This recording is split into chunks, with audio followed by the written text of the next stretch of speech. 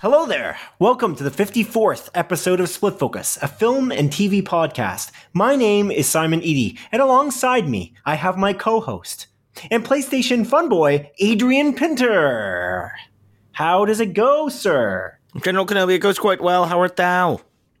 I'm okay. I am okay. Yes, indeed. Yes, indeed. But It's good to hear, man. Oh, yesterday, Adrian. yesterday.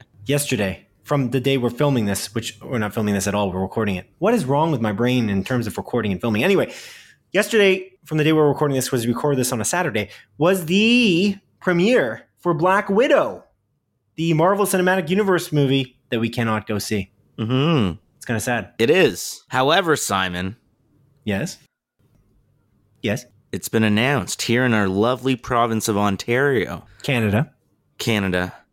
Cineplex is reopening on Friday of next week, baby. Woo! Of this week, the week the episode airs. Woo! Theaters are open. I'm going. Tickets are available on Wednesday. I will be buying tickets. You want me to buy you tickets as well? I'm buying tickets for Ken. I'm buying tickets for my lover. I'll buy you and Dawn tickets. You want me to? I'll do it for you. Yeah, we can. Okay. We can coordinate where we can coordinate. I don't want you to, purchase my tickets necessarily. I'd pay you back. To be fair, Simon. Yeah.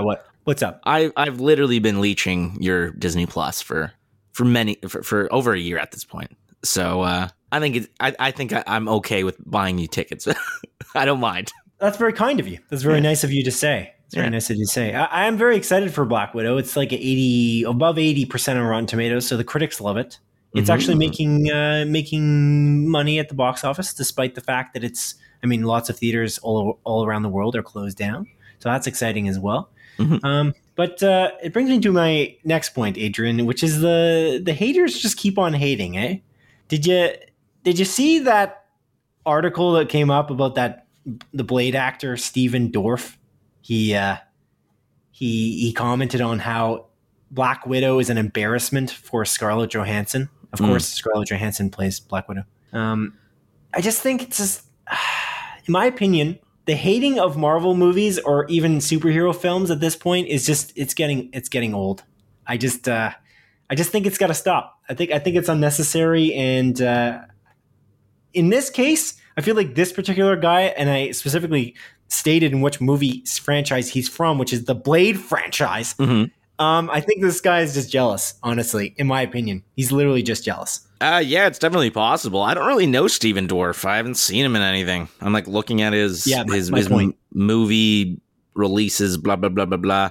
And yeah, I don't understand why you would just talk smack. It just seems like a very personal attack as well. Like, why voice your opinion now to about Scarlett Johansson? This is only the second female-led Marvel movie, and it's a bad look. You know what I mean? Like, why bring it up now when it's her solo film?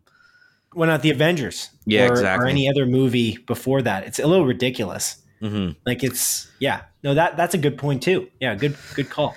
Yeah, I'm not saying the guy's sexist or anything, but it's just an odd time to do it. Like, why choose this movie to speak your mind about this franchise? Which, again, I love the Marvel movies. I understand, some people don't like it, but you can't deny how much impact it has on like pop culture and the box office, theaters in general. I feel like the Marvel movies really, to be fair, I feel like they've been keeping theaters alive for quite a while. Or at least helping keep theaters alive for quite a while. Although, to be fair, again, Black Widow is also Premier Access, unfortunately. But yeah, I don't know. It seems a little bit ridiculous to say that you're embarrassed for Scarlett Johansson to be in what will most likely be a pretty great movie, or is a pretty great movie, and she's making millions of dollars. Why would you be embarrassed for her? Yeah, she's making I think she's making like $7 million or something. I don't know. That's awesome. It seems insane. It seems insane to say that, especially for this movie, which is arguably, it's a superhero movie maybe, but she's not a superhero. She doesn't have superpowers. This is like a spy movie at best. So are you embarrassed for Tom Cruise? Like, I don't really, this is the thing I just don't understand. You're right. Why this movie? It's just, again, it's so tired at this point that people are still complaining about this. Because, again, you're right in some capacity. I think it has kept theaters alive. Like, there was a few years ago, I think 2018, theaters were struggling. They thought, oh, it's not doing well. Then all of a sudden, if Infinity War year comes out, 2019, Infinity War comes out, and that was like one of the greatest years in a while for moviegoers. And then 2020, well, no, sorry. It's 2018 that Infinity War came 2019. Out. Yeah, Infinity War 2018 and then 2019 shortly after for Endgame. Anyway, it just seems ridiculous. It's just, again, Martin Scorsese complaining about it. Lou Ferrigno, what's his name? The guy who plays the Incredible Hulk. Ferrigno, yeah, sure. I didn't pronounce the G. My mistake. Anyways, it's just he's complaining when he's like, oh, these guys don't have any muscles. Like, you looked ridiculous as the Hulk. No offense. No offense. Oh, man. He's painted green. Come on. These guys don't have any muscles. I'm looking at like Chris Hemsworth and Chris Evans. And it's just like, man, I'm a piece of shit. He's thinking Mark Ruffalo is going to buff up. He's going to buff up for the role. Like, I look like a piece of goddamn shit compared to those guys. like what's going on? I don't want to meet this Lou Ferrigno. I feel like he's just going to be mean to me. Yeah, I don't know. It's weird. It's funny. I watched that Incredible Hulk. I don't know if I said that on the show before. That show for like a long while. I think it was being rerun on TV Land. So I watched it quite a bit. They changed the Bruce Banner's name to David Banner. But I was very entertained by it because it had a very like serial nature to the way the episodes ran. Mm-hmm. It was kind of episodic as well, but it was cool. Like, he's going from town to town as like he's like drifting from town to town and he's helping people out. And then by the end of the episode, almost every episode, someone makes him angry and he becomes Lou Ferrigno. So I don't know. I liked it. You mean he becomes the Hulk? Yeah. Yeah. But he's not Lou Ferrigno initially. Like, it's a different actor who plays. Oh, you thought Lou Ferrigno plays both, like David Banner start to finish. Isn't that what you thought? Yeah. That's ridiculous. That's funny. Oh, I had no idea. Shows my knowledge of that series. Why did they change the name to David Banner? I don't know. I think it was some kind of licensing problem. I feel like, again, this is another moment where, Kenneth Stadelbauer, our longtime listener and longtime writer-inner, might jump in and say, hey, this is the reason why. I think it was a licensing thing. Fairly certain. But anyway, I think the person who plays David Banner's Bill Bixby, who I'm not really that familiar with in any other properties, but anyway, I digress. I just think this is a ridiculous situation, especially this movie, especially because it's like, again, as you mentioned, one of the first female-led movies, but then also the concept that, again, it's like a spy movie. So I don't buy this, and it's going to make millions of dollars. It's so tired. It's so tired. They all have a plot. They all have like a legitimate, like, that's just saying, that's like saying that you don't want to see action movies anymore. I just don't buy it. There's also a lot of variety of movies out there. I just don't agree that it's like made it so that there's not other movies. Like, we see lots of movies every year, and I find that this is just a piece of the puzzle. I mean, people are going to go see Shape of Water potentially as well, but it's just not going to be, regardless of whether there were superhero movies out there or not, it doesn't matter. You're either going to go see Shape of Water or you're not going to go see it. It has nothing to do with whether there were superhero movies in a theater next to it. Like, a Cineplex has like 10 atriums. You know what I mean? Mm-hmm. Like, not atriums. What would you call it? Theater rooms. Theater rooms, yeah. Theater rooms, that makes sense. Regardless, it's just strange. It's just strange, and stop complaining about it. Anyway, yeah, that's my rant. My rant over. You should take him out back. Take him behind that theater like you did with those kids and beat the living crap out of them. Nope. I didn't do anything of the sort to any kids. You beat up minors. We all know. Anyways. I didn't, and nobody knows that because it didn't happen. So, yeah. Those kids know it. Yep. Anyway, Steven Dorff, just jealous. That's my take. Steven Dorff, more like Steven just jealous. That's ridiculous. Encanto. Okay, let's reach into the mailbag for a moment here, shall we? We ask our listeners to write into us with comments, questions, and corrections by way of Twitter or by email to splitfocuspodcast@gmail.com. And Kenneth Stadelbauer, the great Kenneth Stadelbauer, wrote into us once again, and he said, Dear IGN, Dear IGN, I do remember chickenpox parties and the adults unwittingly infecting each other as well as the kids. Fun fact, chickenpox goes dormant and can resurface later as shingles. I've had both. Oh. Oh, shit. That's intense. I'm sorry, Ken. Sorry. I always think shingles is scurvy, but I realize they're two different things. They are. Mm-hmm. They are two different things. Why do you think that? I don't know. I just always mix them up. Okay. Yeah. I remember a quick story. This is very brief. I worked with a guy. Hi, Ellie. My dog just came into my room. I worked with a guy when I worked at Finn McCool's in Guelph, which is like a restaurant. And he was telling me when he was in college, he had a roommate and all his roommate ate was hot dogs. And that's it. Like nothing else. Oh, boy. And he developed scurvy. No way. Yeah. Oh, my God. He just didn't have enough vitamins. All he ate was hot dogs. He legitimately had scurvy. Exactly, yeah. I don't know how accurate that story is. This is, again, I was just told this by my manager at the time. But yeah. That's insane. It is insane. Yeah, it's true. This is like, 3 parts removed. Exactly. You're hardly the primary source. But yeah, that is a crazy story. Because you'd think that, how often do people really get scurvy nowadays? Like it's a thing that, pirates get. That's the rumor. They don't eat fruits and vegetables, and so lack of vitamin C. No. I just want to go back to him calling us IGN. He's saying that because we talked not exclusively. We talked a lot about video games last week. It was 80%. Okay, it was 80% film and TV. We dove into video games a little bit in their relevancy specifically to film and TV. Okay, Ken, thank you for your snarky start to this email, Ken. Anyway, speaking of fun, have you seen the trailer for Encanto? This animated version of Colombia looks fantastic. Adrian, have you seen the trailer for Encanto? Yeah, I have seen the trailer for Encanto. It's pretty good. It seems interesting. It doesn't show too much plot. No, it doesn't. But it's beautiful looking, as most Disney movies are. Look nice.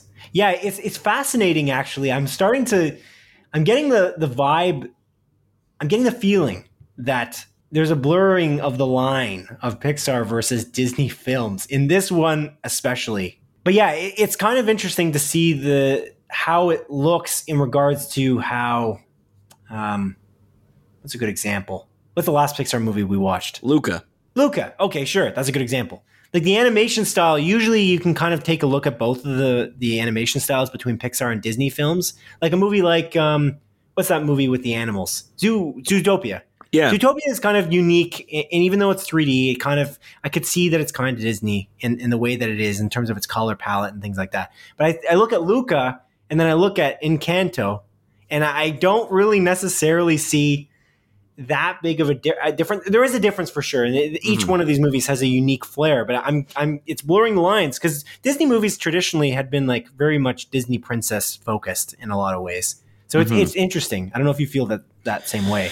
No, I definitely do. I feel like this movie looks a lot like Coco in terms of its color palette and how it pops. So, and Coco being a Pixar movie, so I definitely can see. You would confuse Coco with being a Disney movie a couple weeks ago, briefly, if I recall correctly. Yeah, because it's I just imagine it as a musical because there's so much music and like throughout the film, and Pixar rarely does musicals, if ever. So right, and that's a good point. So like that's the concept of the blurring of the lines. So you got a Pixar movie that's pretty much a musical in a lot of ways, and then you got a Disney movie that's being a musical, but it's got a similar color palette. So yeah, it's interesting. It's cool. It's Lin-Manuel Miranda doing the music for this movie as well. And I think he's voicing a character too.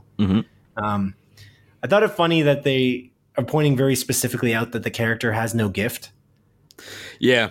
It's just, there's actually one line that actually made me smile at the end of the trailer where it's like, I think your gift is being in denial or something like that. Like the one kid says it to the main character. Yeah. That's pretty goddamn savage. I appreciate that.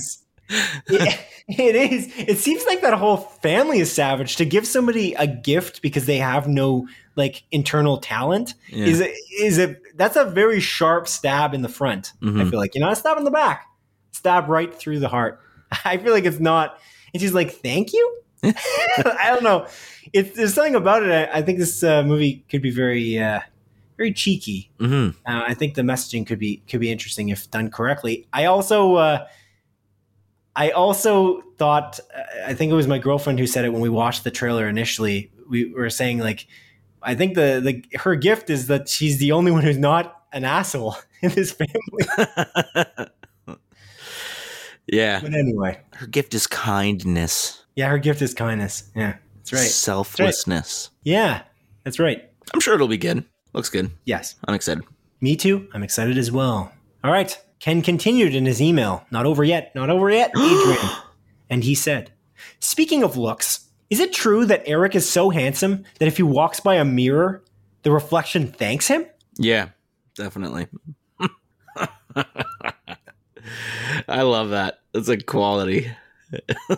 It's a quality line right there. Yeah, it's he's referencing, of course, Handsome Eric, who or Handsome Eric as monikered by himself, who writes into us on occasion with very, very well worded letters. Very well worded, I must add. Anyways, this letter by Kenneth is signed Kenneth, and he's got a quote here as usual.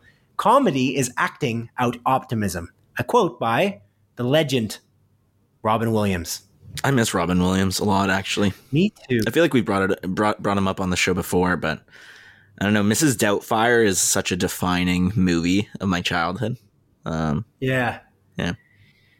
I just think that he's a really good actor, though, in general. Like that movie shows it too, but he kind of made a name for himself comedically more so than anything else. And then I don't know, movies like Good Will Hunting as an example. Yeah. He's just so amazing in that movie. It's just crazy. He's got such range. Oh man, I miss him too. He's so good. He's so good. He's awesome. So I agree with you. Okay then. Thank you, Kenneth, for writing into us. I appreciate you. Thank you very much.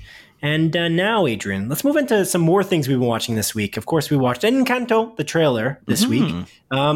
But what else have you been watching? What else of note have you been watching? I know that yesterday you were supposed to go see a drive-in movie. Did you do that or not? I did indeed, Simon. I went to the drive-in movie theater, the Mustang Drive-In in Guelph, Ontario. Oh. They were playing a triple feature. I only wanted to watch the first movie out of those 3 movies, though. So you left after? Yeah, I did. Yeah. Oh, okay. And that movie is called Quiet Place, Part 2. Isn't there an "a" in there? Yeah, whatever.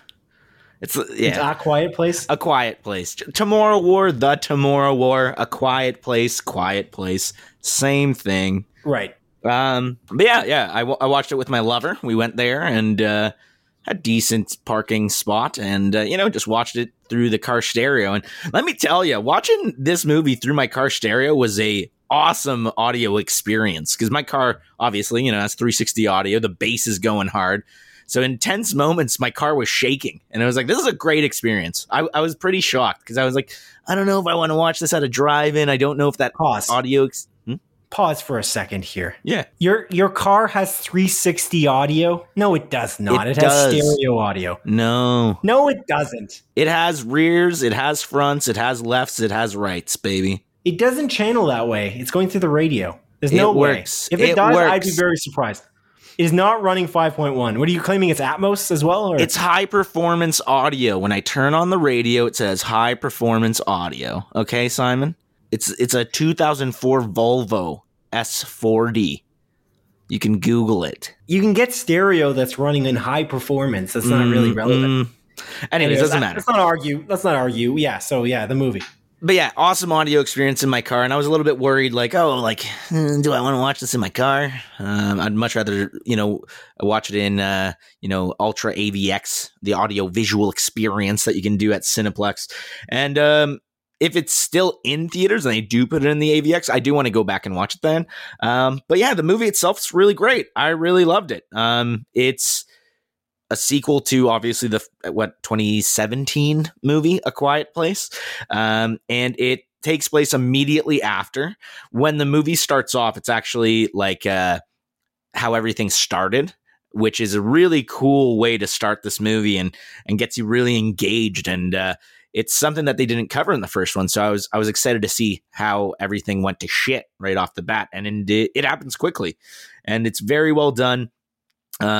This one is once again directed by Jim Halpert, otherwise known as John Krasinski. He plays a small part in the movie just at the beginning. But the movie itself's fantastic. I really enjoyed it. Cillian Murphy is a fantastic addition to the cast. He's in the trailer. I really love Cillian Murphy as an actor. He's absolutely amazing in, a bunch of Christopher Nolan movies, but the first time I think I ever saw him was in 28 Days Later, at least the first time I recognized him. It's super cool to see him back in this like post-apocalyptic world, albeit different from 28 Days Later, but I don't know. It's really neat. I know you've been wanting to watch this movie as well, so if it is still in theaters, I'll go with you. I'll go with you and I'll watch it again. Just to be clear, I mean, you sent an invite to me by proxy, of course, because we don't talk outside this podcast, to invite me to go to this drive-in theater as well. And I just like to mention, the reason we didn't go to this drive-in theater movie, we didn't go see this, and this is going to sound a little ridiculous, is because they had a very distinct banner at the top of their website that claimed that you could not bring in outside food or drink. Mm-hmm. And I would just like to point out, Mustang Theater, drive-in theater, I don't like that rule. I don't like that rule to the point where we literally just didn't go to your drive-in. My girlfriend said there's no way we're not going to take food to watch this if we're going to go see this drive-in movie. And I'm no fugitive, so I decided that's unacceptable to me, and so I'm not going to do it. I'm going to follow their rules if that's what they want. But I'm not going to do it. I'm not going to go to their theater, their drive-in. I haven't been to a drive-in in some time, and I think my audio is fairly good in my car too, and it would have been nice to hear the audio in my car. And I just like the experience of drive-ins. I think it's cool, but I just didn't go because of that. So just to be clear, I didn't go. I didn't give them the $15, $30 in ticket money because they legitimately did that. Was it packed? Yeah, it was packed. There was a bunch of people there. And again, I bought food at the concessions. I want to support this business. Like, Mustang has been around since I think the 70s, and I don't want to see it go out of business. So I'm more than willing to pay the extra money at the concessions to keep this business running.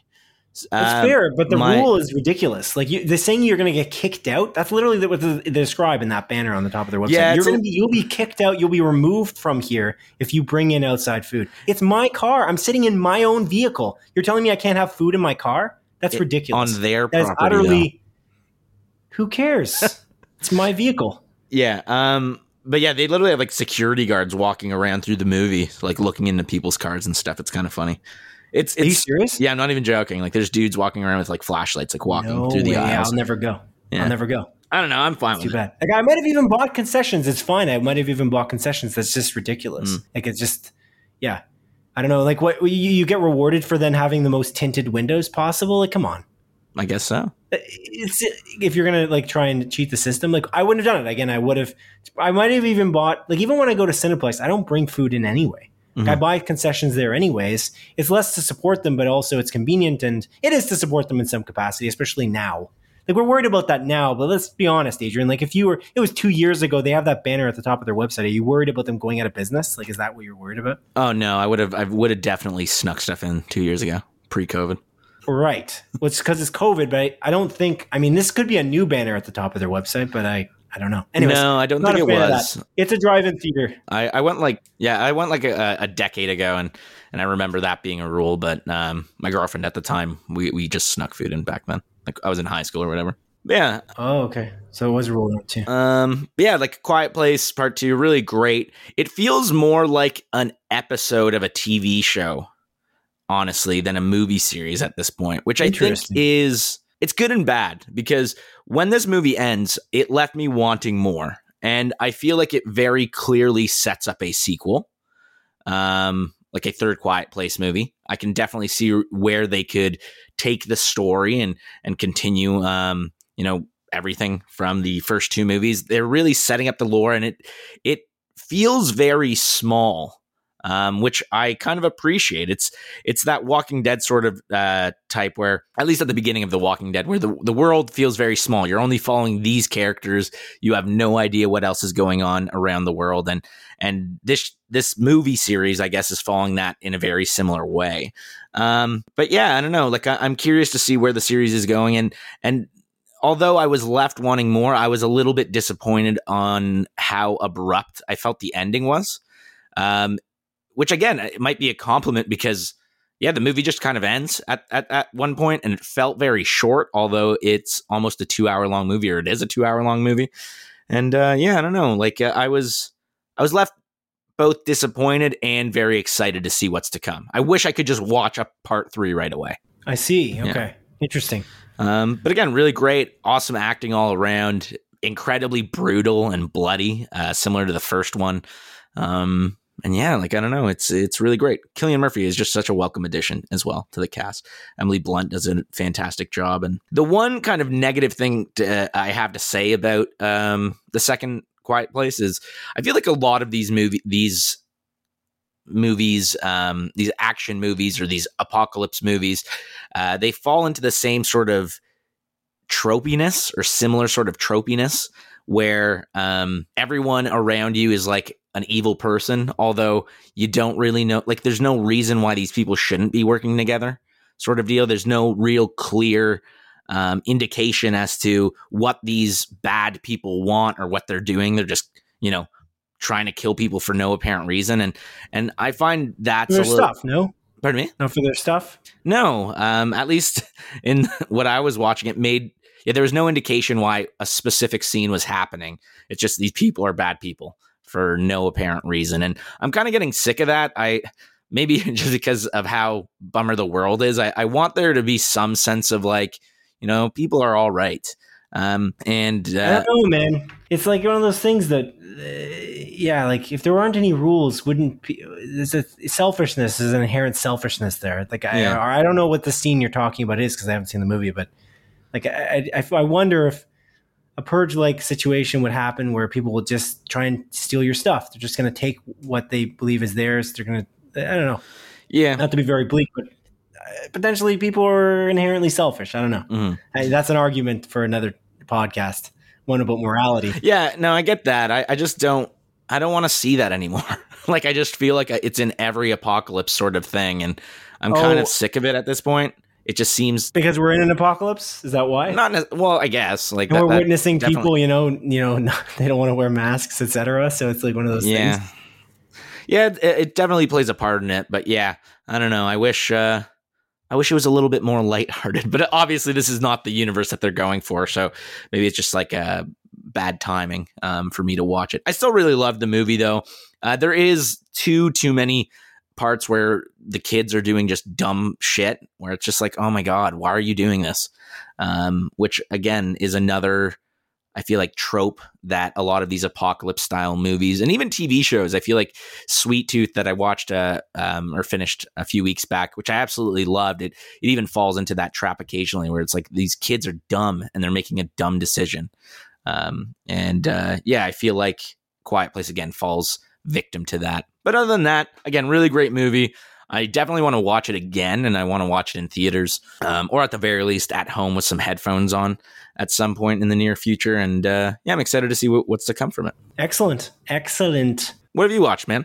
Well, speaking of Sweet Tooth, I actually did start Sweet Tooth. I'm about 4 episodes in. Pretty good show. I do think the kid actor is pretty solid. Like, he's the guy who plays Sweet Tooth, which I would like to say his name. Gus. The actor's name is Gus. Anyways, looking at the IMDb here, the actor's name is Christian Convery. And then also Big Man is really good too. Like Nonzo and Nosy. Like they're both just really fun. Their chemistry is kind of cool. I like these journey movies in general, or journey TV series, like where you journey long distances. That's why The Last of Us kind of appealed to me in general as a concept as well, because the game. And so yeah, it's cool. Like I like this kind of idea of these the road type idea where people are traveling across America or whatever to get to a place, and they're it's like a buddy like a buddy, not a comedy, but a buddy drama in which these two people are playing off of each other. Well, it is funny actually at times because Gus Sweet Tooth is extremely kind of ridiculous at many times, and he does do things that you're like, why are you doing this? I think again, watching this with with my girlfriend, and she said specifically at one point, this kid is so stupid, and it's not false. With Sweet Tooth, at the very least, it makes a little bit more sense because he's sheltered. He literally has only had one role model his entire life, and that was his father.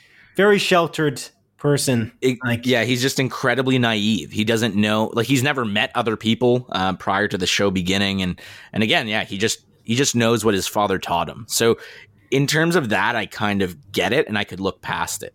It's weird, though. He knows what his father taught him, but his father taught him the opposite of some of the things he's doing. If you really want to think about it, he's doing the exact opposite of what his father taught him most of the time. That's the tricky thing, is that his father told him to be afraid of everything, and he's doing the exact opposite, and he's kind of just making his own path and believing that people are inherently good, not selfish, which is interesting. Yeah. It's like you, Adrian.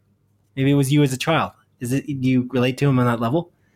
Yes. Oh, there you go. Especially the antlers part. Yeah, that's right. He had them shaved down, or yeah.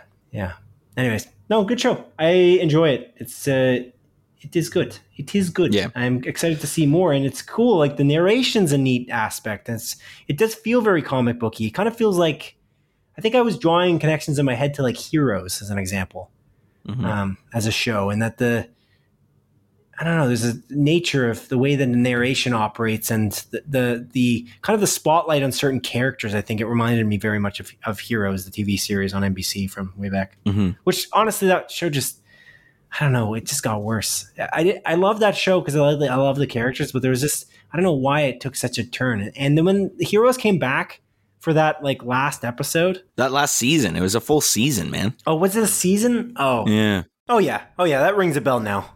But yeah, it just wasn't very good. No, I watched the first 2 episodes, I think, and I was like, I'm done with this universe, unfortunately. I think I watched the whole season, but it just felt like they were bringing the characters back for the sake of bringing the characters back. Like I think their big reveals were like the characters coming back. They're like, look, it's Hiro Nakamura, and you're like, oh, and he doesn't do anything cool. They did that like constantly throughout that season. And I just, I think I'm pretty sure I watched the whole thing and just wasn't that into it. It just felt like it lost its luster. But regardless, what else have you been watching this week? Anything else, Adrian? Yeah, Simon. So last week I talked about how much I really, really liked Fear Street Part 1, 1994.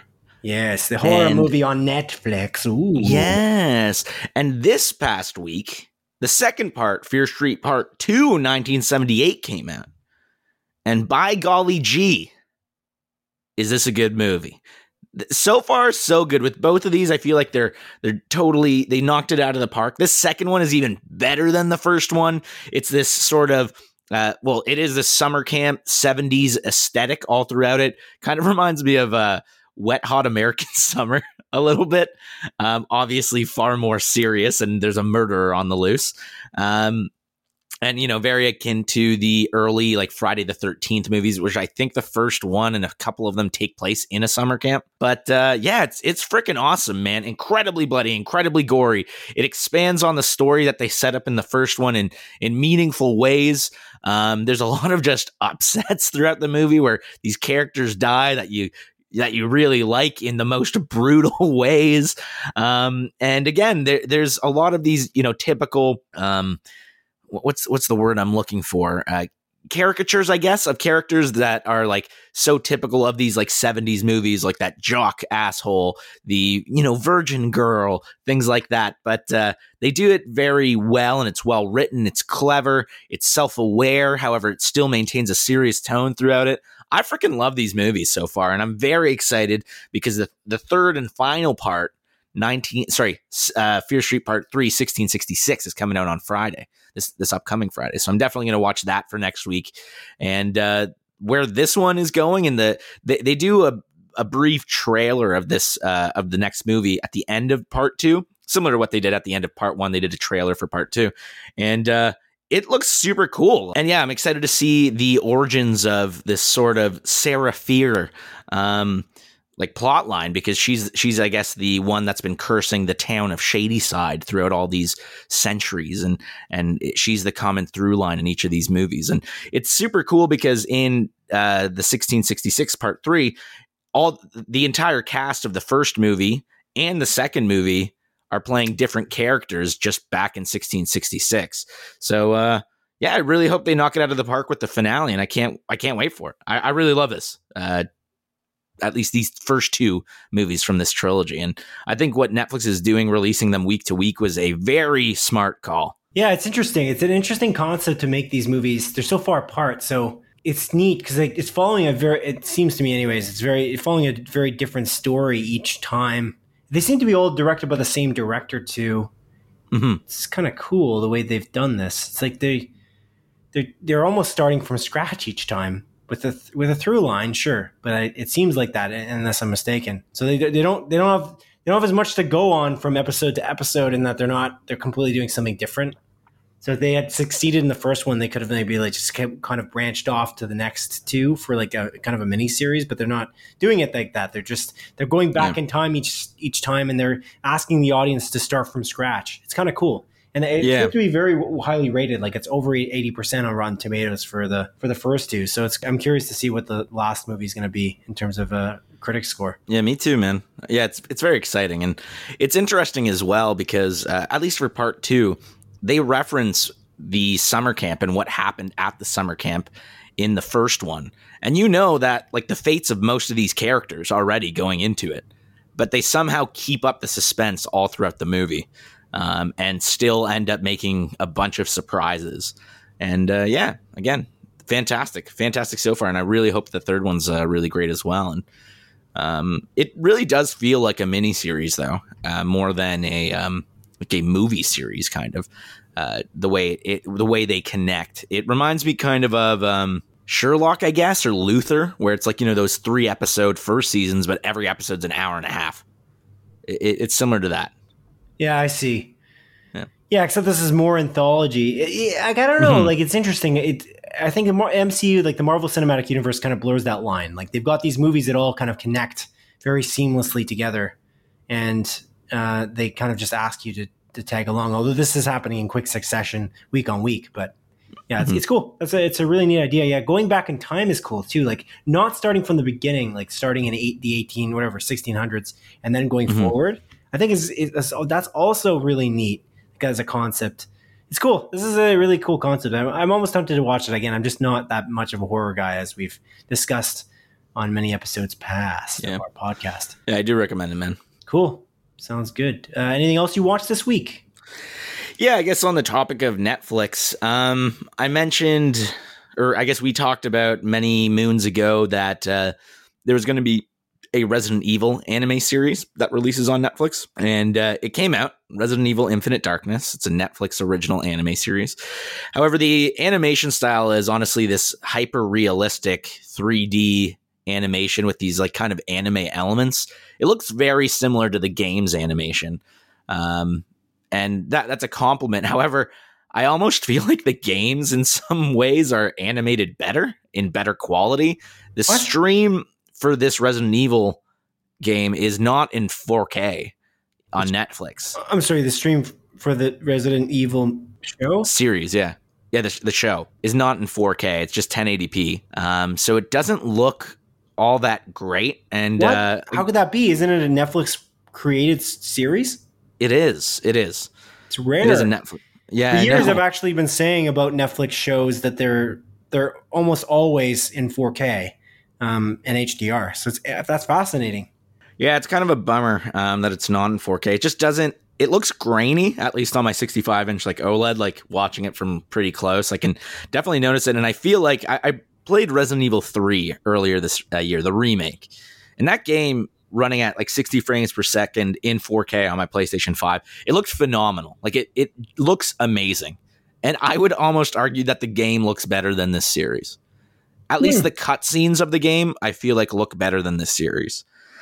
And on top of that, the story in those games, significantly better than the story in this 4-episode series. It's not good. Like I would go as far to say as this Resident Evil series is bad. And I'm pretty disappointed about that because I was looking forward to this. I like the Resident Evil universe. I'm a fan of Resident Evil. I like, where the story goes, even though it's incredibly wacky and ridiculous. And this show does do some cool things, but again, it feels like a rehash of things done in the games and even things done in the older Resident Evil movies, the animated Resident Evil movies, I should clarify. And if you are not a fan of Resident Evil, this series literally does nothing for you. Like, there is absolutely no reason you should watch the series if you are not a fan of Resident Evil. And I would even say if you are a fan of Resident Evil, the series doesn't really do much to the Resident Evil lore. It starts at one place, and it's cool to see, Leon Kennedy, who's the main character in Resident Evil 2 and 4, and then see Claire Redfield, who's the main character in Resident Evil 2 as well, alongside Leon. And it's cool to see them interacting with one another again, but they barely interact with one another. There's not too much crossover with them, which is pretty disappointing. And it really doesn't do much for the wider Resident Evil universe. So again, it's less than 2 hours long if you just binge the 4 episodes, but I wouldn't even say it's worth the watch. Oh, wow. Yeah. But does it connect to my favorite franchise of all time, the Resident Evil movies that they've been making for the last 10 years? No. This is within the game universe, not in the live action movie universe. Why would I ever watch this? Those are the best movies of all time. I'm gonna stop the ruse here. I don't like those movies. I have no interest. I like the first one. No interest in those movies whatsoever. And I remember liking those first 3 live action Resident Evil movies, but I don't think I watched any of the following ones. They just, again, I mentioned this before, they just don't seem that connected to the video games. That's just always felt like that to me. And it's like, what's the point? Yeah. But anyways, I'd just like to point out to Kenneth Stadelbauer that I know that we just talked about video games here, but this is a one-off. We're not doing that, throughout the episode. We're not IGN. Thank you, Kenneth, for your letter again. Thank you. And anything else you've been watching this week, Adrian? That's most of it. I did actually start It's Always Sunny in Philadelphia because I finished Mythic Quest and I wanted more of Rob McElhenney's writing. I don't know if we talked about the ending of Mythic Quest, the finale of season 2. Well, we haven't because you hadn't seen it until now. Oh, I can't remember if I finished it last week or this week. But anyway, you didn't. We talked about how you were going to talk about the finale this week. Well, I'm going to talk about it right now, Simon. It's amazing. I really love this show. It really grew on me over the 20 episodes or however much there are. And there's some very spectacular episodes. My disappointment is that the way season 2 ends, it feels just as much of a series finale as a season finale. I know. And there's no talk about season 3 that I've seen or any specific talks. I'm not sure that there is going to be a season 3. It's weird. Yeah, which makes me really sad because I want more of these characters. I want more of the story. But again, they neatly tie up pretty much every loose end there is. And if it does end here, I would only be upset because I don't get more of it, but I'm not upset about how it ended because it's a beautiful ending and it's such a good show. I love it. I absolutely adore this show. It might be one of my favorite shows I've watched this year. I really love it. I really love it. And I'm sad if it doesn't come back for a season 3. It is amazing. Yeah, I agree with you. It's funny. It didn't seem like it was going to wrap up at all, and then all of a sudden the finale just kind of wrapped things up. It's almost odd. Like either they were planning on going a different direction, or they were planning to get canceled, which is weird because I think that this show is growing in popularity. I think I've seen more people post about it on social media than previously, but maybe I'm wrong. I don't know. That's just a gauge based on like a very personal experience looking at social medias. So I don't know. I have no idea. But yeah, what did you think of the episode Peter? It's amazing. Yeah. It's so heartfelt and funny and sad, and it makes you feel like such a wide range of emotion. Again, there's these episodes in this show that are just absolutely phenomenal, that elevate the show into something that I did not think it was. And it's beautiful. It's well written, well acted. Everything about the show, honestly, it's fantastic. It's great. Yeah, I agree. It's really, really good, and I'm hoping it's not the end because again, it's weird. We just get into this at the last 2nd, I guess, before season 2 ends. And then we watched the finale of season 2, and it's maybe the series finale. And it's like, oh, that's so disappointing. I was just getting going in terms of my interest and love of this series. So, hopefully that's not the ending, but we'll find out, I guess. Yeah. But after I finished that season, I was in the mood. I wanted more of Rob McElhenney's writing and him in general. So I started watching It's Always Sunny in Philadelphia, which, funnily enough, is on Disney Plus through Star. And I watched the first, I want to say 3, maybe 4 seasons back in the day on the now defunct streaming service, Rogers streaming service, Show Me. And I was watching it, and obviously they shut down that service, and I don't recall it being on another streaming service since then. So I decided to start it from the beginning again. And man, this show is so incredibly offensive. It's unreal. It's unreal, like the shit they got away with only 15, 16 years ago. It's they touch on pretty much every touchy subject possible within these first 6 episodes I've watched. They deal with Nazis. They deal with, transgender people. They deal with racism. They deal with sexism. They deal with a corpse. It's so fucked up in all the best ways. And it is so funny. However, it does show its age. There are a couple of things where I'm like, ooh, that's very, definitely doesn't fly. But again, it is a product of its time. And it not only shows its age with the writing at some points, but also it's in 4:3. The quality, it looks like it's fucking 240p. It's not high quality. I think that's because, so if you're watching the first season, it's because they shot it on a camcorder, right? Exactly, yeah. Yeah, which we talked about a few episodes ago. So it doesn't look good. But again, the writing is still really funny, and it's really messed up, and you're following arguably at least 3 of the 4 worst people on planet Earth. They're such pieces of shit.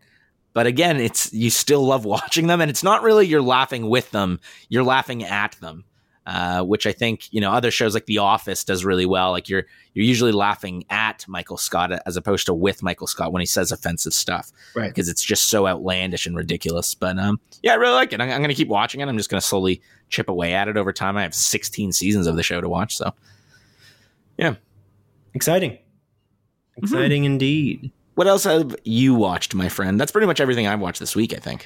I actually jumped in after I watched Loki, which, again, great episode again. But I think we'll save that discussion for when we do a closer look episode for Loki, like the entire season. But again, great show. I'm really loving it. Me too. It's really great. I'm excited to watch the final episode and talk about it. Excellent. Yeah, it's crazy. 6 episodes. It's short. It's relatively short. Mm-hmm. Yeah, quality, but short. The other thing I watched on is specifically tied into Loki is that Monsters at Work came out on Disney Plus this week. So it came out on Wednesday as well, because all the releases were moved to Wednesday, as we talked about a few episodes ago, maybe 5 episodes ago. And so Monsters at Work is it's a Pixar animated series sequel to Monsters Incorporated from 2001. It's crazy to think, by the way, that Monsters Incorporated came out in 2001. 20 years ago? I don't know why it just feels like it was not that long ago, but whatever. Anyway, the show's pretty good. It's like 20 some odd minutes, so they're going for that network type 30-minute episode type idea in this show. They are good episodes. I do like them. I just find there's not a lot there that I don't know. It's interesting. I like them. I do. I mean, it brings Sully back. It brings Mike Wazowski back, and then it's Billy Crystal and John Goodman, which is great. And then they bring a really cool supporting cast: Ben Feldman from Superstore and Silicon Valley, and of course an actor that you talked affectionately about a couple episodes ago of our podcast, which is Henry Winkler. Which I think that he's just fantastic, and I feel like he's in more things now than I feel like he was in 30 years ago. I don't know if that's true or not, but I feel like with Barry and Arrested Development and this show, and I feel like there's a bunch of other things that I'm just missing them. I'm forgetting what he's been in, but he's really good in this show as well, in Monsters at Work. Obviously he's voicing a character. It's not randomly Henry Winkler jumping out of out of a closet, but it is good. I do like the show a lot, but it's just I find that the episodes are a little short, and it's something I'm probably going to want to talk about when we talk about the Loki spoiler cast. Is I do wonder if even with Loki, this show is kind of similar in that I wonder if they're not taking big enough swings with these series, and even all of the Marvel series, whereas it's WandaVision or Falcon and the Winter Soldier. I wonder if they're just taking the risks are relatively low. And I mean, that could change with the Loki season finale, but I don't know if you feel that, but I think that is the thing that I put my finger on that is the problem with these series on Disney Plus, is that they're very high quality and that they're very highly produced, but I wonder if they're not taking big enough risks. No, I do agree with you in terms of that. I feel like even with the ending of WandaVision and everything that happened, it felt very, for one, anticlimactic when the show ends, but also just like it doesn't have that huge of an impact to the wider universe at the end of it all. Right. Unfortunately, it feels like it's tied up neatly. I almost feel, I definitely feel that with Falcon and the Winter Soldier a little bit more. I mean, there's one big change, which obviously will play a part in the coming movies, but again, I feel like, they don't take big enough swings, unfortunately. And I do definitely feel that way with Loki as well. It feels like it's going to have very little impact to the wider universe, unfortunately. Yeah, there are things that are impactful, it seems like. But I wonder, again, like knowing that we're going into the finale, I do think they're just going to wrap it up with a neat little bow, just like they did with WandaVision and Captain Falcon and the Winter Man. And I think that the chance of them really taking a risk and doing something very unique. Although WandaVision in some way kind of ended in a way that you're like, ooh, what could happen with their like end credit scene? But that was an end credit scene. Like, do something a little bit more wild. Like WandaVision itself, it starts with a huge risk. They're taking a massive swing. Like that concept of making these kind of episodic episodes that you don't know what the heck is going on at all, and they're going through sitcom history. That's so unique. It's awesome. But then it simmers. And they had to wrap it up with a neat bow. And they went back to Marvel Cinematic Universe fashion with their like kind of an end battle. And it's like, I don't know. Is that what we want? I don't know. I didn't. Like, I know that some maybe want that. I do like popcorn flicks. Like, we do like that kind of concept. But I don't know. I'm hoping that the ending of the 6th episode, the ending of Loki, is a little bit more of a swing, a little bit less safe. See what we can do to kind of play it less safe, but we'll see what happens. Well, I mean, I guess on that topic of like Marvel being able to take big swings, I think they just released the What If series trailer, which is the upcoming, I think it's coming out in August, Marvel TV series that's fully animated. That is like, what if Star-Lord was, T'Challa? What if Marvel had zombies and stuff? I feel like with those episodes, you can take huge risks and big swings and stuff like that. But again, at the end of the day, it doesn't have any impact on the wider universe. We just get to watch these crazy stories unfold. That series I'm actually pretty excited for. I think the trailer's pretty good. I think the art style is really cool. I'm going to slightly correct you there. I don't think that that's a swing at all. In fact, that's maybe less of a swing. We know that there's impact, no impact. That's kind of the point of the What If series. There is literally no impact. And so you're not taking any you could do whatever you want. Sure, that's imaginative to throw T'Challa into the Guardians of the Galaxy, but it's ultimately not really doing anything that's not safe because none of this matters. And they literally tell you that right in the trailer. Yeah, I guess.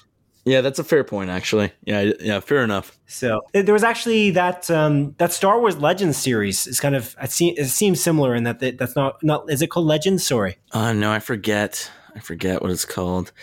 It's basically anime. It's like Star Wars anime, little snippet movie type concepts from a variety of different anime creators out there. It's not Legends. It's Visions. Visions. Star Wars Visions. Right, which is similar. Actually, it seems actually kind of similar to the concept of What If. But it's neat though to bring in these really cool styles of anime and create a new Star Wars story in that. I think that could be really neat. I also think that also won't impact the Star Wars universe at all either. So yeah, fair point. Way back when, I remember saying that, like, hey, there's like a Marvel show that's coming out that has a bunch of different, like, that's going to have like a bunch of different art styles and stuff. I was 100% mixing it up with this Star Wars Vision series. Yeah, that's fair. Yeah, it's neat. I actually think about The Mandalorian season 1 and season 2. I don't think that those shows play it safe. Actually, it's interesting. I actually don't think that those seasons are that safe. I think that they took swings. I don't know. It's not all Disney shows. I just realized that. Even Monsters at Work, I do find it's pretty safe. Like Monsters Incorporated is kind of it's a very unique idea, and then they run with it, which is awesome. And then this show is kind of they're just running with it a little bit more. Yeah. I hope it gets better, but there's 2 episodes now on Disney Plus. They both aired on Wednesday, so I'm excited to see more. On top of that, I watched Pixar's Party Central, which is also a spin-off like short film for Monsters Incorporated. Actually, it's a spin-off for Monsters University. Really good. It's only 6 minutes of your time. If you have a moment to check that out, it's actually fantastic. We watched Monsters at Work, the first 2 episodes, and we're like, that was good. It was enjoyable. And then I was scrolling through Disney Plus and I was like, oh, what's this? And so I turned that on and it's pretty good. The shorts on Disney Plus in general, the Pixar shorts, because Pixar shorts are just amazing anyway. I just think about that little dumpling series. Bao. Yeah, Bao. So good. Not series, sorry, the short film. It's very good. Yeah. Fantastic. I teared up for like a 6-minute tiny movie. It's crazy what they can do. Yeah. Pixar. Amazing. Yeah. Real quick though, on that What If series, I don't know if you realized it from the trailer, Robert Downey Jr. isn't reprising his role as Iron Man, Tony Stark. I noticed that, and that it didn't sound anything like his voice, so he seems like he's out. Yeah, he's recast, which is odd because I feel like they said that all the returning cast is coming back. I could have sworn that's something that they said, but yeah, I don't know. It's a little bit disappointing. And I feel like no one was really talking about it. I watched that trailer and I was like, what? Like, that's definitely not Robert Downey Jr. But I didn't see anyone point that out, but something I wanted to bring up here.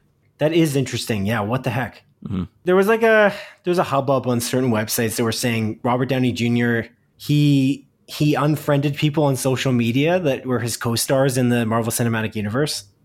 Apparently. Oh. He just he unfollowed a bunch of people on Twitter and etc. That's kind of an interesting thing to do. It seemed deliberate, according to some fans. Maybe it's not that deliberate. I'd have to look more into it, but it is a little weird. It seems like he's completely done with this universe. It does seem like that. It's too bad because I was really hoping that when we get the multiverse war, like that's bound to happen to end this, like the Infinity War. The only way to go bigger, I think we said this before, than to kill 50% of the population of the universe would be to have an actual multiversal war where you have multiple multiverses be threatened by some larger threat. And so that's got to be what they're going for, which means that Robert Downey Jr.'s Iron Man is alive in some universe, likely anyways, or it seems possible, depending on how they go with this multiverse type concept. So it's too bad because I really did think that Chris Evans would be back and Robert Downey Jr. would be back for that. But maybe not. Guess we'll have to wait and see, man. Let's move on to the news, shall we? An hour in? Yeah, let's do it, baby. Let's begin with a small collection of more focused stories that have been particularly pertinent this week. Number 1, according to publication The Hollywood Reporter, Army of the Dead writer-director Zack Snyder's next project is set to be a science fiction space film for Netflix called Rebel Moon. The concept for Rebel Moon had been slowly in development by Snyder for years based on an initial pitch to Lucasfilm for a potential new Star Wars installment back in the early 2010s. As the story goes, the pitch never went anywhere due to the purchase of the Star Wars universe by Disney in 2012, but Snyder never stopped working on the project. Rebel Moon is being co-written by Snyder, Army of the Dead screenwriter Shay Hatton, as well as 300 screenwriter Kurt Johnstad, and plans to tell the story of a mysterious young woman who goes on a mission to neighboring planets to recruit warriors to save her own planet from an oppressive regime. The film is said to be largely inspired by Snyder's love of science fiction and the films of the Seven Samurai director Akira Kurosawa. Rebel Moon is planned to enter production in 2022. Adrian, I know you're a Zack Snyder fan. What are you thinking about this? Well, Simon, I think this sounds super awesome. It's cool that we're getting a Star Wars movie that's not really a Star Wars movie, directed by Zack Snyder. I love the story that he tried pitching this to Lucasfilm, and it never went forward, and he just kept on working on this project, and now it's being made with Netflix, and we're gonna get it, and I'm pretty stoked about that. I think even with the name Rebel Moon, it reminds me of Star Wars immediately as well.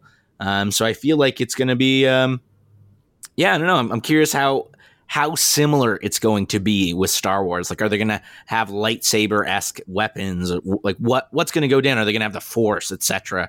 I'm curious what he's going to keep in that's related to Star Wars and what's going to be taken out. I'd imagine they wouldn't have lightsabers. That's just too iconic. And the Force as well, honestly. So probably not either of those things in reality. I think that's unlikely. I wonder I guess you can't get sued or anything for that, because I guess there's a certain creative license with movies and things like that. I doubt it very highly that there'd be, laser swords in Rebel Moon, but it's possible. It's possible. I'd imagine also it's going to be rated R. I haven't seen a Snyder movie that's not rated R in some time. So. Mm-hmm. Yeah, that actually makes it a little bit more exciting. And again, not being attached to Star Wars, it's kind of full flexibility. Zack Snyder can just do his Snyder thing, make it super artistic and trailer-esque, and just go absolutely bloody and brutal if he wants to. And just, taking inspiration from Seven Samurai, I think is a really neat idea as well. I'm down to watch Space Samurais. And again, just the idea of, a young woman going from planet to planet to save her planet and gather warriors is just a neat concept. And I don't know, I'm already sold on this just from the pitch alone, and I'm sure I'm going to enjoy it. Because again, even the Zack Snyder movies that I don't love, like Army of the Dead, which came out most recently, and that's really the only one. I don't love Sucker Punch either. I still think Sucker Punch is pretty good though, despite the reviews. I still like enough. So yeah, man, I'm pretty much sold on this. Cool. Awesome. Alrighty. Number 2. As reported by website Variety, director Matthew Vaughn's next film, Argylle, will be an adaptation of the currently unpublished thriller novel of the same name by author Ellie Conway. The film is set to follow the super spy known as Argylle as they travel the world taking part in espionage, as spies do. To speak to the quality of the manuscript for Conway's book, Matthew Vaughn said, quote, "When I read this early draft manuscript, I felt it was the most incredible and original spy franchise since Ian Fleming's books of the 50s. This is going to reinvent the spy genre." Unquote. Vaughn's production company Marv is already planning for 3 films in an Argylle-based film series. Argylle is set to star Samuel L. Jackson, Bryce Dallas Howard, Sam Rockwell, Henry Cavill, Catherine O'Hara, Bryan Cranston, John Cena, and singer Dua Lipa. Adrian, this is a crazy cast, and I know you enjoy the films of Matthew Vaughn usually, I would say. You like the X-Men First Class. You did enjoy... Actually, yes, you did enjoy Kingsman as well. What do you think of this? Mm-hmm. Yeah, I mean, again, just to start off with the cast, like you said, it's absolutely nuts. Like, this is an all-star cast. I was going to make a joke being like it's a bunch of no-names, but you didn't give me that opportunity. And obviously, I would have been wrong about that, because these are very well-known very well-known actors. I love Sam Rockwell. Again, honestly, this entire cast list I'm all into. Dua Lipa, I honestly don't. I'm unfamiliar. Like, I'm sure I've heard some of her music on the radio, but I don't know how she looks like or if she's ever been in a movie. So that I feel like is the outlier in the rest of the cast. She has not. She has not been in a movie ever? No, she's creating the song for this movie. I'm guessing based on the fact that it's very spy oriented, and it sounds they're making a direct comparison to James Bond. I wonder if she's making the theme song for it, but we'll see. Oh. So apparently she's not been in anything really of like any major motion picture. So this is kind of her first debut as an actor. Neat. Yeah, so I'm super into this. I like these sort of spy movies. And again, like you said, I really like Matthew Vaughn's movies, at least the few I've watched. Like, I think X-Men First Class is one of my favorite X-Men movies. I really like it. I think it's well directed. It's I kind of flip flop between First Class and Days of Future Past on which one I like more. Logan's definitely my favorite X-Men movie. But yeah, I think that movie's pretty great. And I think the first Kingsman movie is really, really good. Kingsman: The Secret Service, also directed by Matthew Vaughn. I think that movie's freaking awesome. Samuel L. Jackson's also in that movie, so it's neat that he's bringing Samuel L. Jackson back. And again, it's very R-rated. It's bloody. It's comic booky. However, I've definitely soured on the second Kingsman movie, The Golden Circle.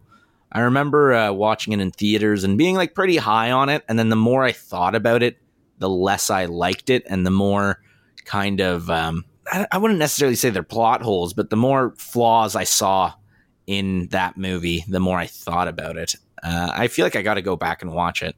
However, The King's Man, which is supposed to come out later this year, that looks absolutely stellar.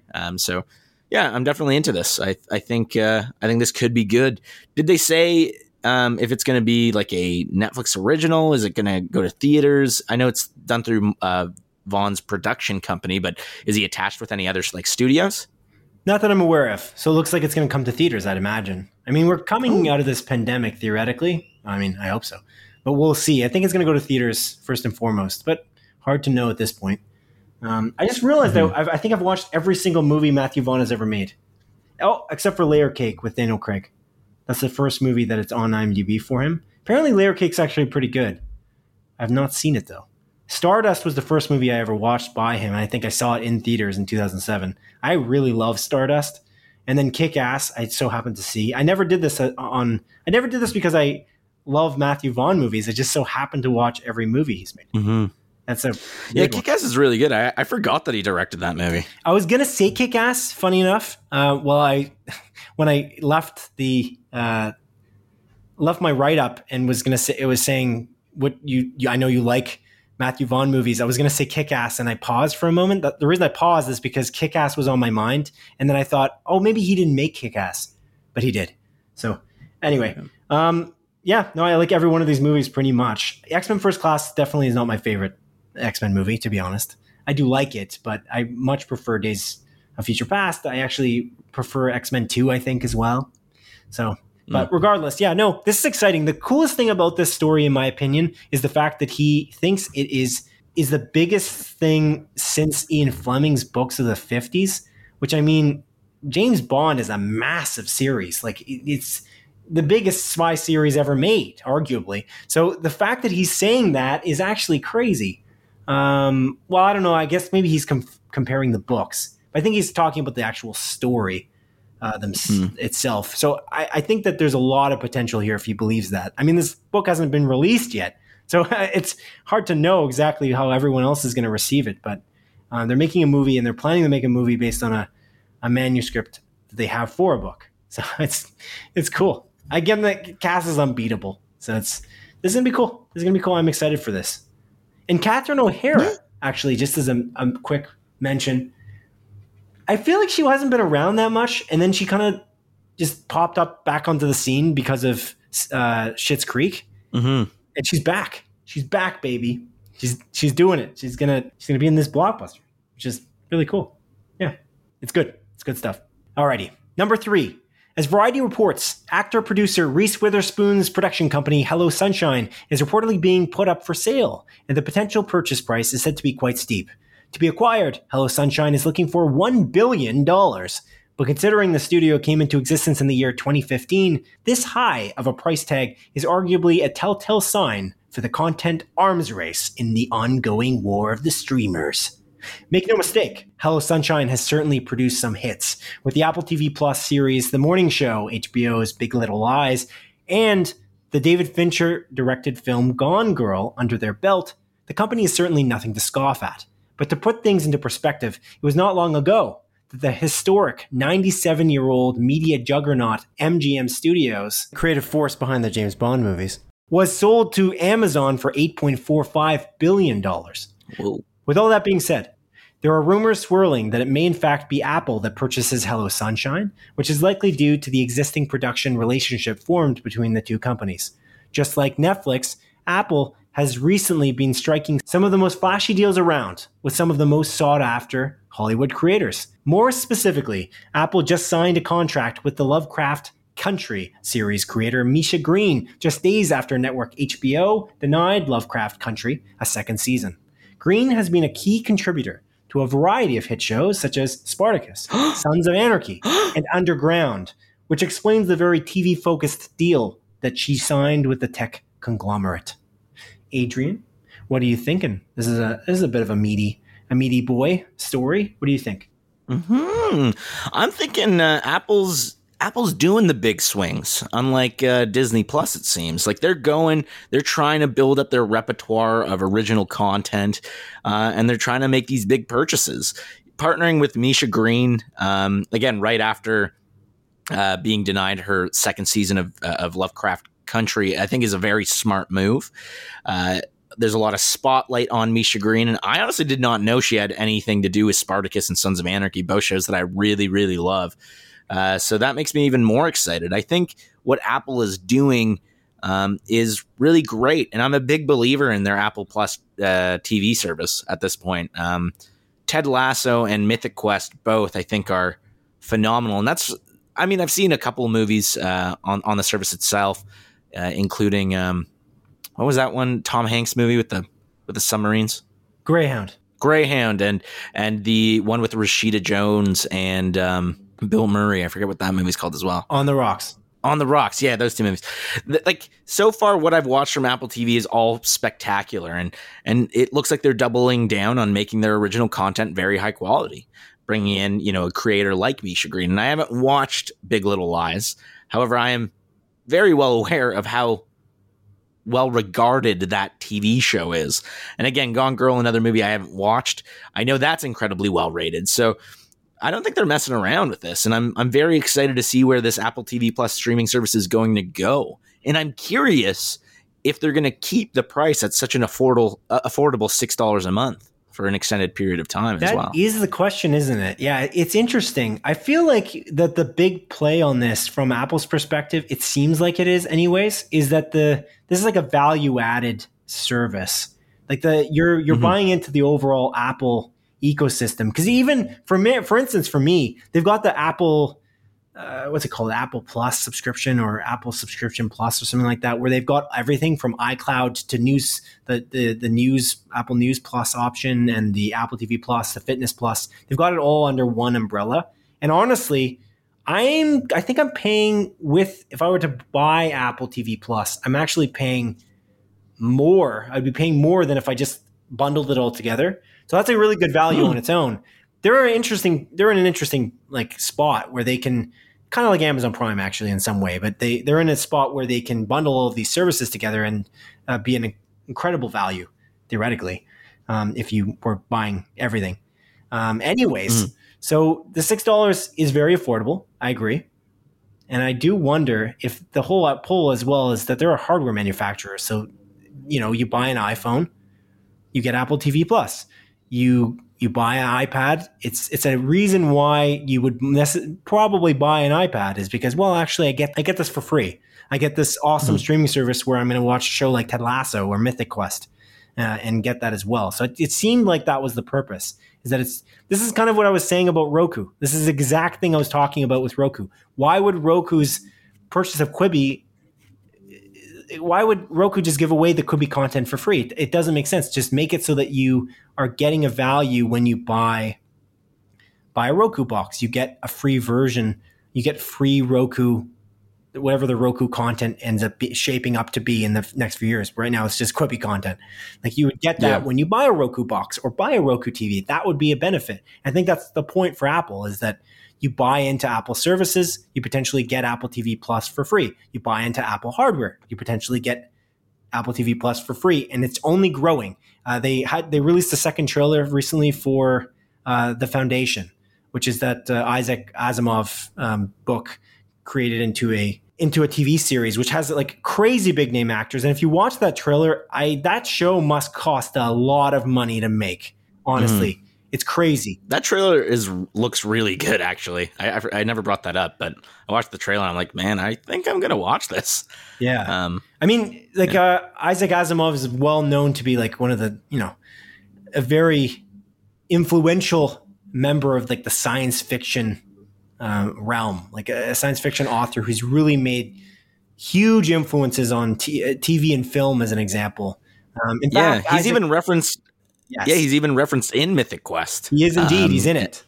They create a fictional version of him in that show, which was shocking to me. I didn't see that coming. And it's funny because Mythic Quest is also on Apple TV Plus. But so they must have an admiration for Isaac Asimov over there. But it's cool. This is a neat move. I should also mention to you, and I don't know if you realize this, but Misha Green's next project, or one of her upcoming projects, is she's directing as a directorial debut.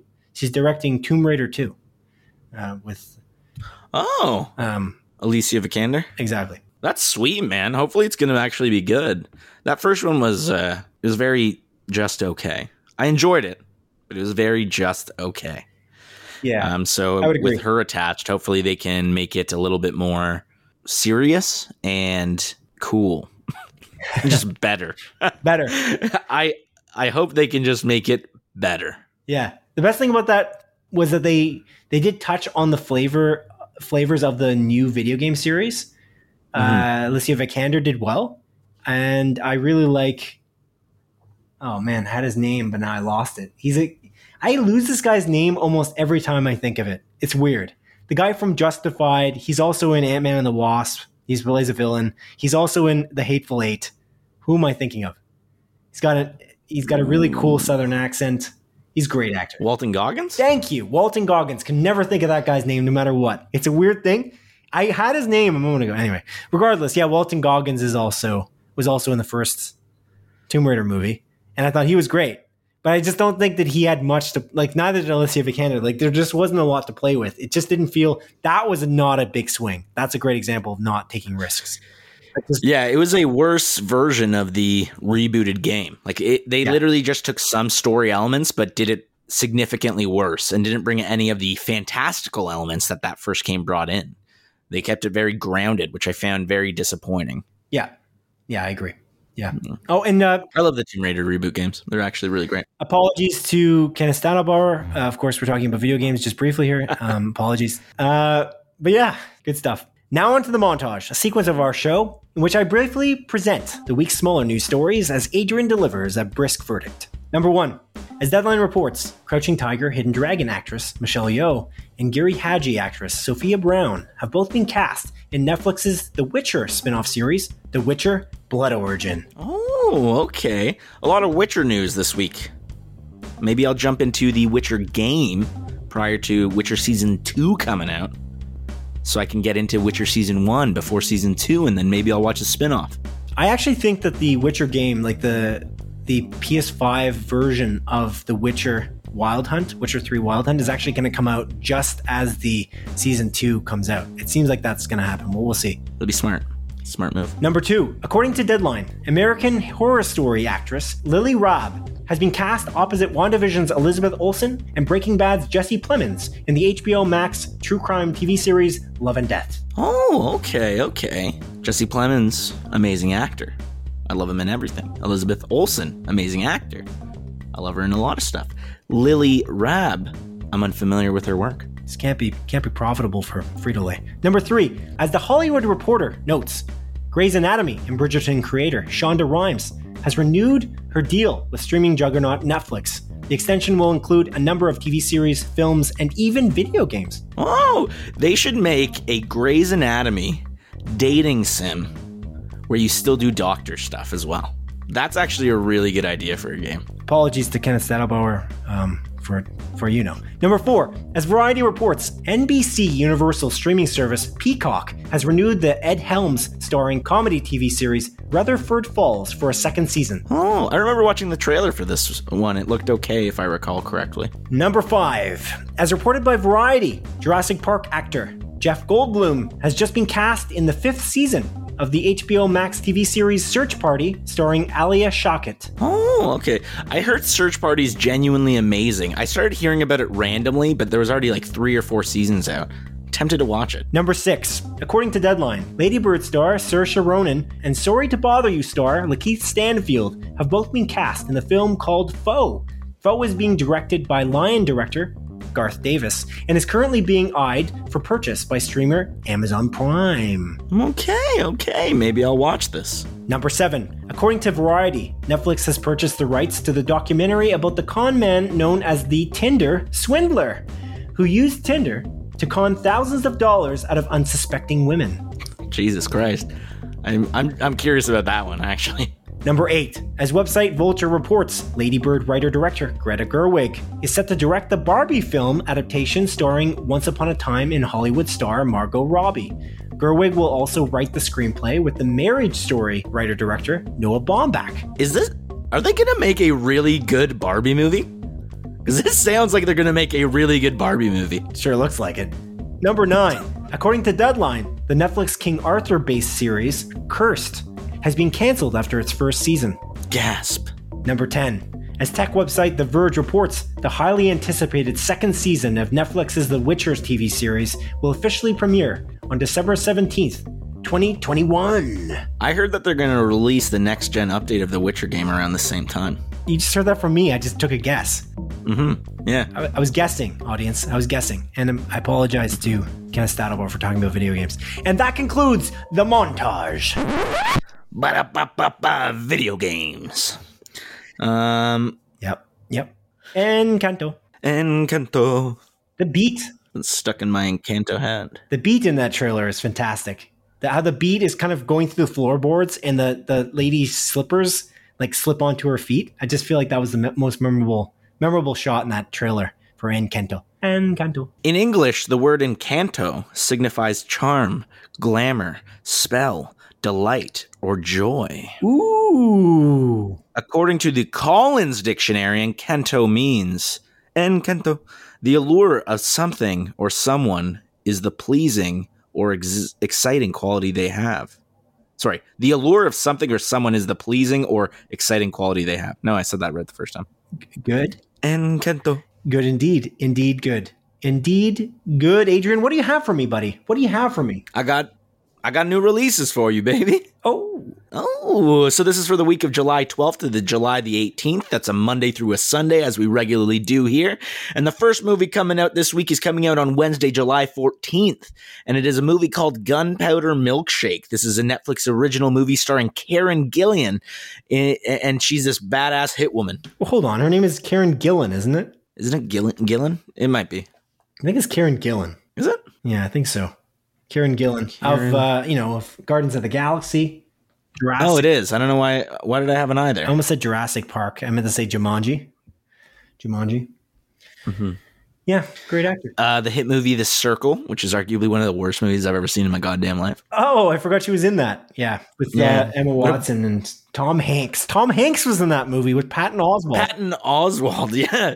John Boyega. It had a good cast. What the hell happened? Anyways, that movie sucked. It's a terrible plot. Like the story, again, that's another moment where the plot it was awful and nothing was going to make up for that. Yeah. It made no sense. That movie literally made zero sense. The ending of the movie is the biggest, what? What is happening here? This is literally the opposite. Anyways, doesn't matter. It's very strange. It doesn't matter. Yeah. It's a bad movie. That's arguably one of the worst movies I've ever goddamn seen in my life. I believe for a while you were saying that it was the worst movie you'd ever seen. I mean, not to me, of course, because we don't talk outside of this podcast, but in general. Never. Yeah. No. Okay. Anyways, Private Network. Who Killed Manuel Buendia? This is a Netflix original movie. It's a documentary about the murder of the renowned Mexican journalist of the same name. Cool. Yeah. A classic horror story is up next. This is a Netflix movie. And again, I'm not even going to tell you the description. It's a classic horror story, baby. The next movie on the list is a movie called The Guide to the Perfect Family.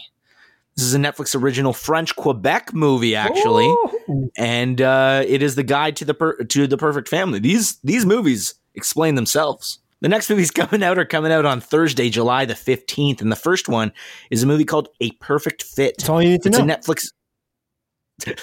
That's it. All right, next movie. No. It's on Netflix. It's on Netflix. It's a Netflix original movie, and it's about a fashion blogger and a shoemaker who start to fall in love. But the shoemaker has a fiance. Doesn't sound like a perfect fit at all. No, it doesn't. Almost like a misnomer. It sounds like adultery to me. Ay. Remember one of the 10 Commandments, Simon? Thou shalt not adulterer. Don't cheat on your significant. Yeah, that one. Don't cheat on your significant other. That one. Yeah, that's exactly the wording. Written on the tablet, of course. Yeah. Mm-hmm. My Amanda is the next movie that's coming out, and it's another Netflix original movie, and it's about two friends who are friends forever, and they're each other's only constant in their lives forever. Okay. The next movie, Simon, they're all coming out on Friday, July the 16th. Ooh. And the first movie on this list is Fear Street Part 3, 1666. It's Netflix original movie, and it's all about the finale of the 3 movies that I already talked about earlier in this episode. I love these Fear Street movies so far. I hope this last one's really great. I'm excited. I'm ecstatic. I'm so stoked. I get it now. I know why they chose to go back that far. You had to have 3 6s. Oh, hail Satan, dude. Yeah, that's clearly what they were doing. I was wondering, that's a far way back, like 1600s. But you got to put the 3 6s in there. It's important. It makes sense. It makes sense now. Oh my goodness. Crazy. You know who else is related to Satan, Simon? The cast of A Perfect Fit, because they're promoting adultery. Oh, and that's one of the sins. Right. They're going to hell, baby. Because they broke that one of those 10 commandments that are written on the tablet. Right. Yeah, don't cheat on your significant other. I understand. Or else you go to hell. Those exact words on the on the virtual Bible. Encanto. Deep is the next movie that's coming out. This is another Netflix original movie, and it's about 4 students from a med school that find themselves in a neuroscience experiment that goes out of control. It's going too far, this neuroscience experiment. It's going too far. Oh, no. Can they get out of this experiment? Who knows? I don't. Indeed. I don't know either. Great. Oh. You don't. What a twist. Great White is the next movie on the list, and this is confirmed by Movie Insider in the Apple TV app. This is a video-on-demand movie, and it's about a shark attack movie. It's sharks attacking. It's one great white shark, and it attacks people. Oh no. Yeah. There's only 5 shark deaths a year. Is that true? Give or take a bit. Yeah. Really? I think so. Give or take a bit. It's not much. There's not too many shark attacks a year. Are you saying in the world? In the world? In the world, Simon. Are you sure? Yeah. I feel like that's the case. Here, let me Google it real quick for you. That seems very low. How many shark attacks? Let's check 2020. Yeah, it is low. It's 57 confirmed unprovoked cases. Was lower than the most recent 5-year average of 80 incidents annually. There were only 13 shark-related deaths, though. 10 of those 13 were confirmed to be unprovoked. So my statistic that I just shared with you was false, Simon. It appears that way. Yeah, I'm glad you corrected me. It's crazy. Like sharks are a terrifying creature. They're big. Like, I wouldn't mess with a shark. I'm terrified of open water. I'm terrified of sharks. And yet they don't mess with people that much, according to this. Exactly. It's a fairly irrational fear. You know what I mean? Like I haven't been in the ocean for years. And then the time I am in the ocean, am I going to be attacked by a shark? Probably not. Who knows? Maybe I'll die from a shark attack later on. But, it's unlikely. It's unlikely. They are terrifying creatures, though. They are. But, there's more deaths from, jellyfish. You know what I mean? Yeah. There's more deaths from hippopotamuses. Is that true? Now, what is this now, an animal podcast? Definitely. The hippopotamus is the most dangerous animal on planet Earth. Yeah, but it doesn't mean there's attacks. Where are there hippopotamuses to attack people that often? They're very aggressive. Come on. To have them, more hippopotamus deaths than sharks, though? Britannica article that estimates 500 to 3,000 people die from hippo attacks each year. You're based right. on accounts. You're right. I just figured that it's easier to get attacked by a shark because you can't see down below. So you just get attacked by accident. They don't know what they're attacking. But no, I guess 500 to 3,000 versus, what did you say, 80? per year for sharks. That's crazy. But 80s wasn't even deaths. Oh, that was a tax. 80s, yeah, there's only like 10, 13 deaths. This is deaths. Oh, yeah. No, crazy. Yeah, I'm looking at, I think, the same article. Mortality rate is 500. Wow. That's nuts. Yeah, man. They're incredibly aggressive. They're fast. They'll just go down. They just want to chomp you up for no reason. They can like crush you. Just crush you immediately. There's this story about this guy that, like, you know, raised a hippo from like childhood, and that hippo just grew up and killed him. He's like, I don't even care. I don't even care about this guy. They don't give a fuck, these hippopotamuses. Yeah. House hippos would have been a lot more dangerous than they claimed if they had been real. Yeah. You know? Mm. You remember the movie Big Daddy? You ever watch the movie Big Daddy with Adam Sandler? Yeah. Do you remember the scene like hip hop anonymous? I don't remember that. It's been so long since I watched that movie, but what, the kid was trying to say it? No, Rob Schneider was trying to say it. Like the kid like was able to pronounce all the words fine, and then Adam Sandler's teaching Rob Schneider, and I think it's like Dylan and Cole Sprouse. Funnily enough, they play the kid. Both of them? Yeah, they like go back and forth. Crazy! I didn't know that. They're both in the credits. Yeah. Huh. Like Adam Sandler's trying to make Rob Schneider's character say hippopotamus, and he's like hip hop anonymous. Okay. It's so stupid. It's a classic. I love Big Daddy. That's a classic movie. That's a big movie from my childhood as well. I watched that like so many times. Anyways, continuing on the movies released this week, the next one is a movie called The Sleepless Unrest. This is confirmed by Movie Insider and the Apple TV app. This is a video-on-demand documentary that takes place within the house that inspired the Conjuring movies, where like a group of friends, they stay in the house for 2 full weeks and document the experience. Oh. Yeah. I'm actually tempted to watch that. Like, I'm curious about it. I don't know. I just want to know. Are ghosts real? I don't believe in ghosts. I don't believe in spirits. But I want to know. I want to watch this documentary. Who knows? How to Deter a Robber is the next movie coming out. And this is confirmed by Movie Insider and the Apple TV app. This is a video-on-demand comedy where amateur detectives go into the wrong cabin at the wrong time. Presumably because robbers are going to rob that cabin. Uh-oh. Yeah. Die in a Gunfight is the next movie on my list, and this is confirmed by Movie Insider in the trailer. This is coming out in both theaters and video on demand. It's about a forbidden love that causes a war between two families. Very Shakespearean.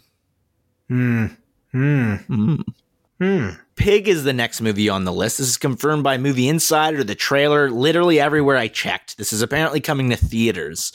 However, it's not coming to Cineplex. As far as I could tell, it's not in the coming soon portion. So hopefully we do get this here somewhere. But this is about Nicolas Cage, and he chases down the people that stole his beloved pig. Yeah, it's a truffle pig. Yeah. It looks ridiculous. Ridiculous in like what way? What do you mean? In a good way. Oh, that's what I was thinking. Yeah, it does actually look pretty good. It doesn't look like, I thought it was going to be like a movie like Taken, where Nicolas Cage goes like off the rails and like defeats the crazy, or like John Wick, but with a pig. Yeah. That's what I kind of thought it was going to be. But it doesn't look like that. It actually looks way deeper than that. And I'm kind of curious about this. I think there's such a weird chance that he gets like nominated for best actor. I think it's not insane. I don't know, but he's a wild card. Nicolas Cage is legitimately a wild card. Like he's been in. Is he a good actor? Yes, he is a good actor, but he does not discern between his roles. He will be in any role they offer him. It seems like that. That probably is not true, but it just seems like if he's offered a role, he will take it. Yeah. I love that episode. I think it's Community season 5 where Abed goes absolutely insane trying to figure out whether Nicolas Cage is a good actor or not. Yeah. And it like breaks him down as a human being. Yeah. It's a good one. I liked, by the way, speaking of like Danny Pudi playing Abed, sorry, not Abed, but Danny Pudi in Mythic Quest has a pretty cool role as well. Like I think Brad is actually kind of an interesting character, and I wish we saw more of him. That's why I'm kind of disappointed as well that it might be over, because I just don't feel like we saw enough of some of these characters like Brad.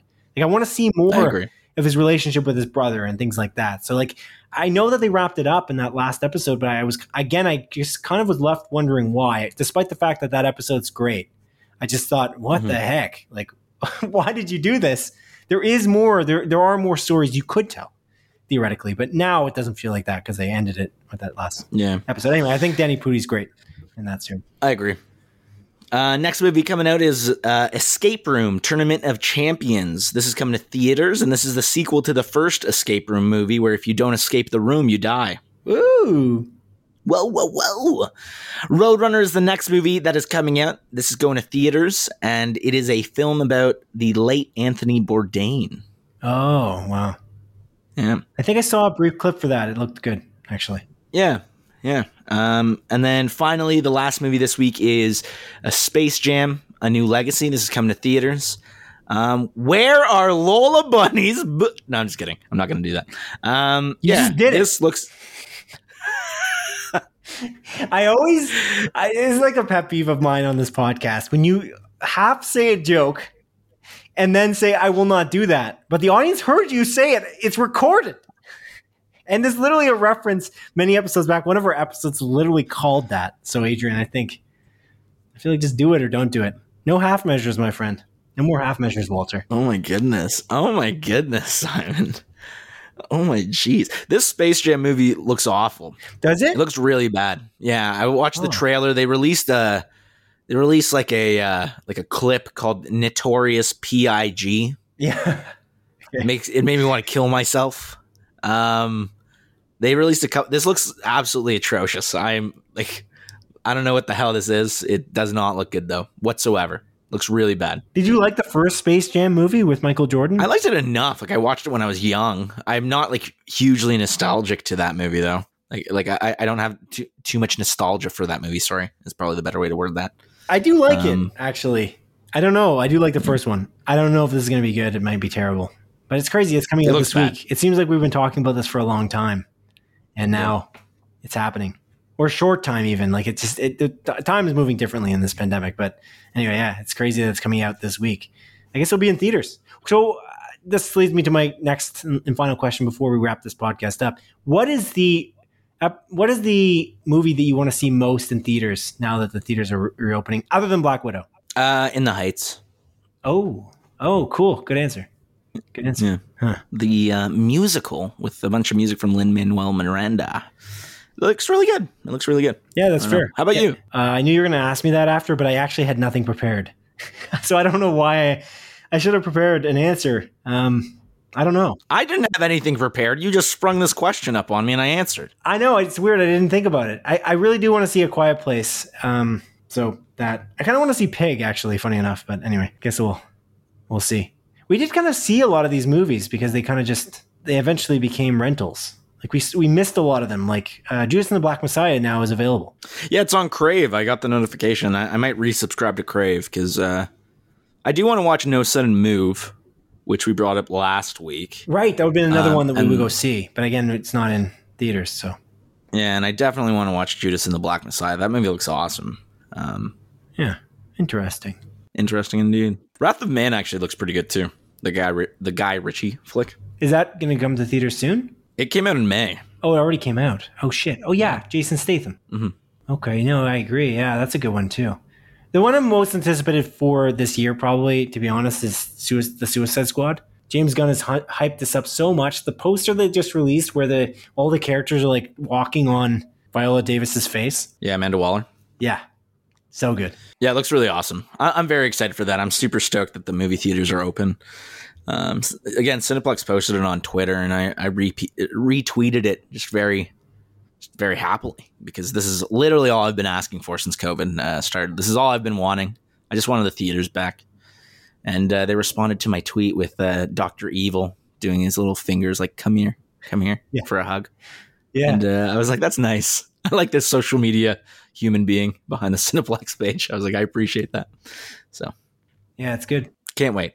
I cannot wait to go back to the movies. Yeah, me neither, Adrian. Thank you for joining me for this episode. Do you have anything else to say before we wrap this baby up? No, not really. I mean, we've recorded this way earlier than usual, so it's still bright outside. I don't know what I'm going to do with the rest of my day.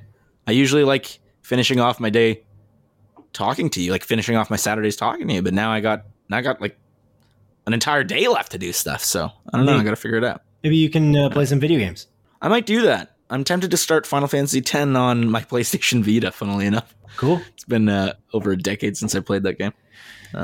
Sounds good. Yeah, we'll see. Sounds good. All right, then. Apologies to Kenneth Saddlebauer for talking about video games. Thank you for listening to the 54th episode of Split Focus, a film and TV podcast. My name is Simon Eady, and this is Adrian Pinter, signing off. This is me, Adrian Pinter, and I'm signing off. I want to thank everyone for listening today. I guess with all this free time, I might actually watch a really great movie. That movie being Batman v Superman. It's an awesome movie. Great movie. Fantastic. Anyways, take care. Goodbye. Encanto. Encanto. Goodbye. Take care. Goodbye. Encanto. It's going to be a bop. There's going to be some bops in that thing. Encanto. I'm going to say that for the rest of my life. Say that every day. Encanto.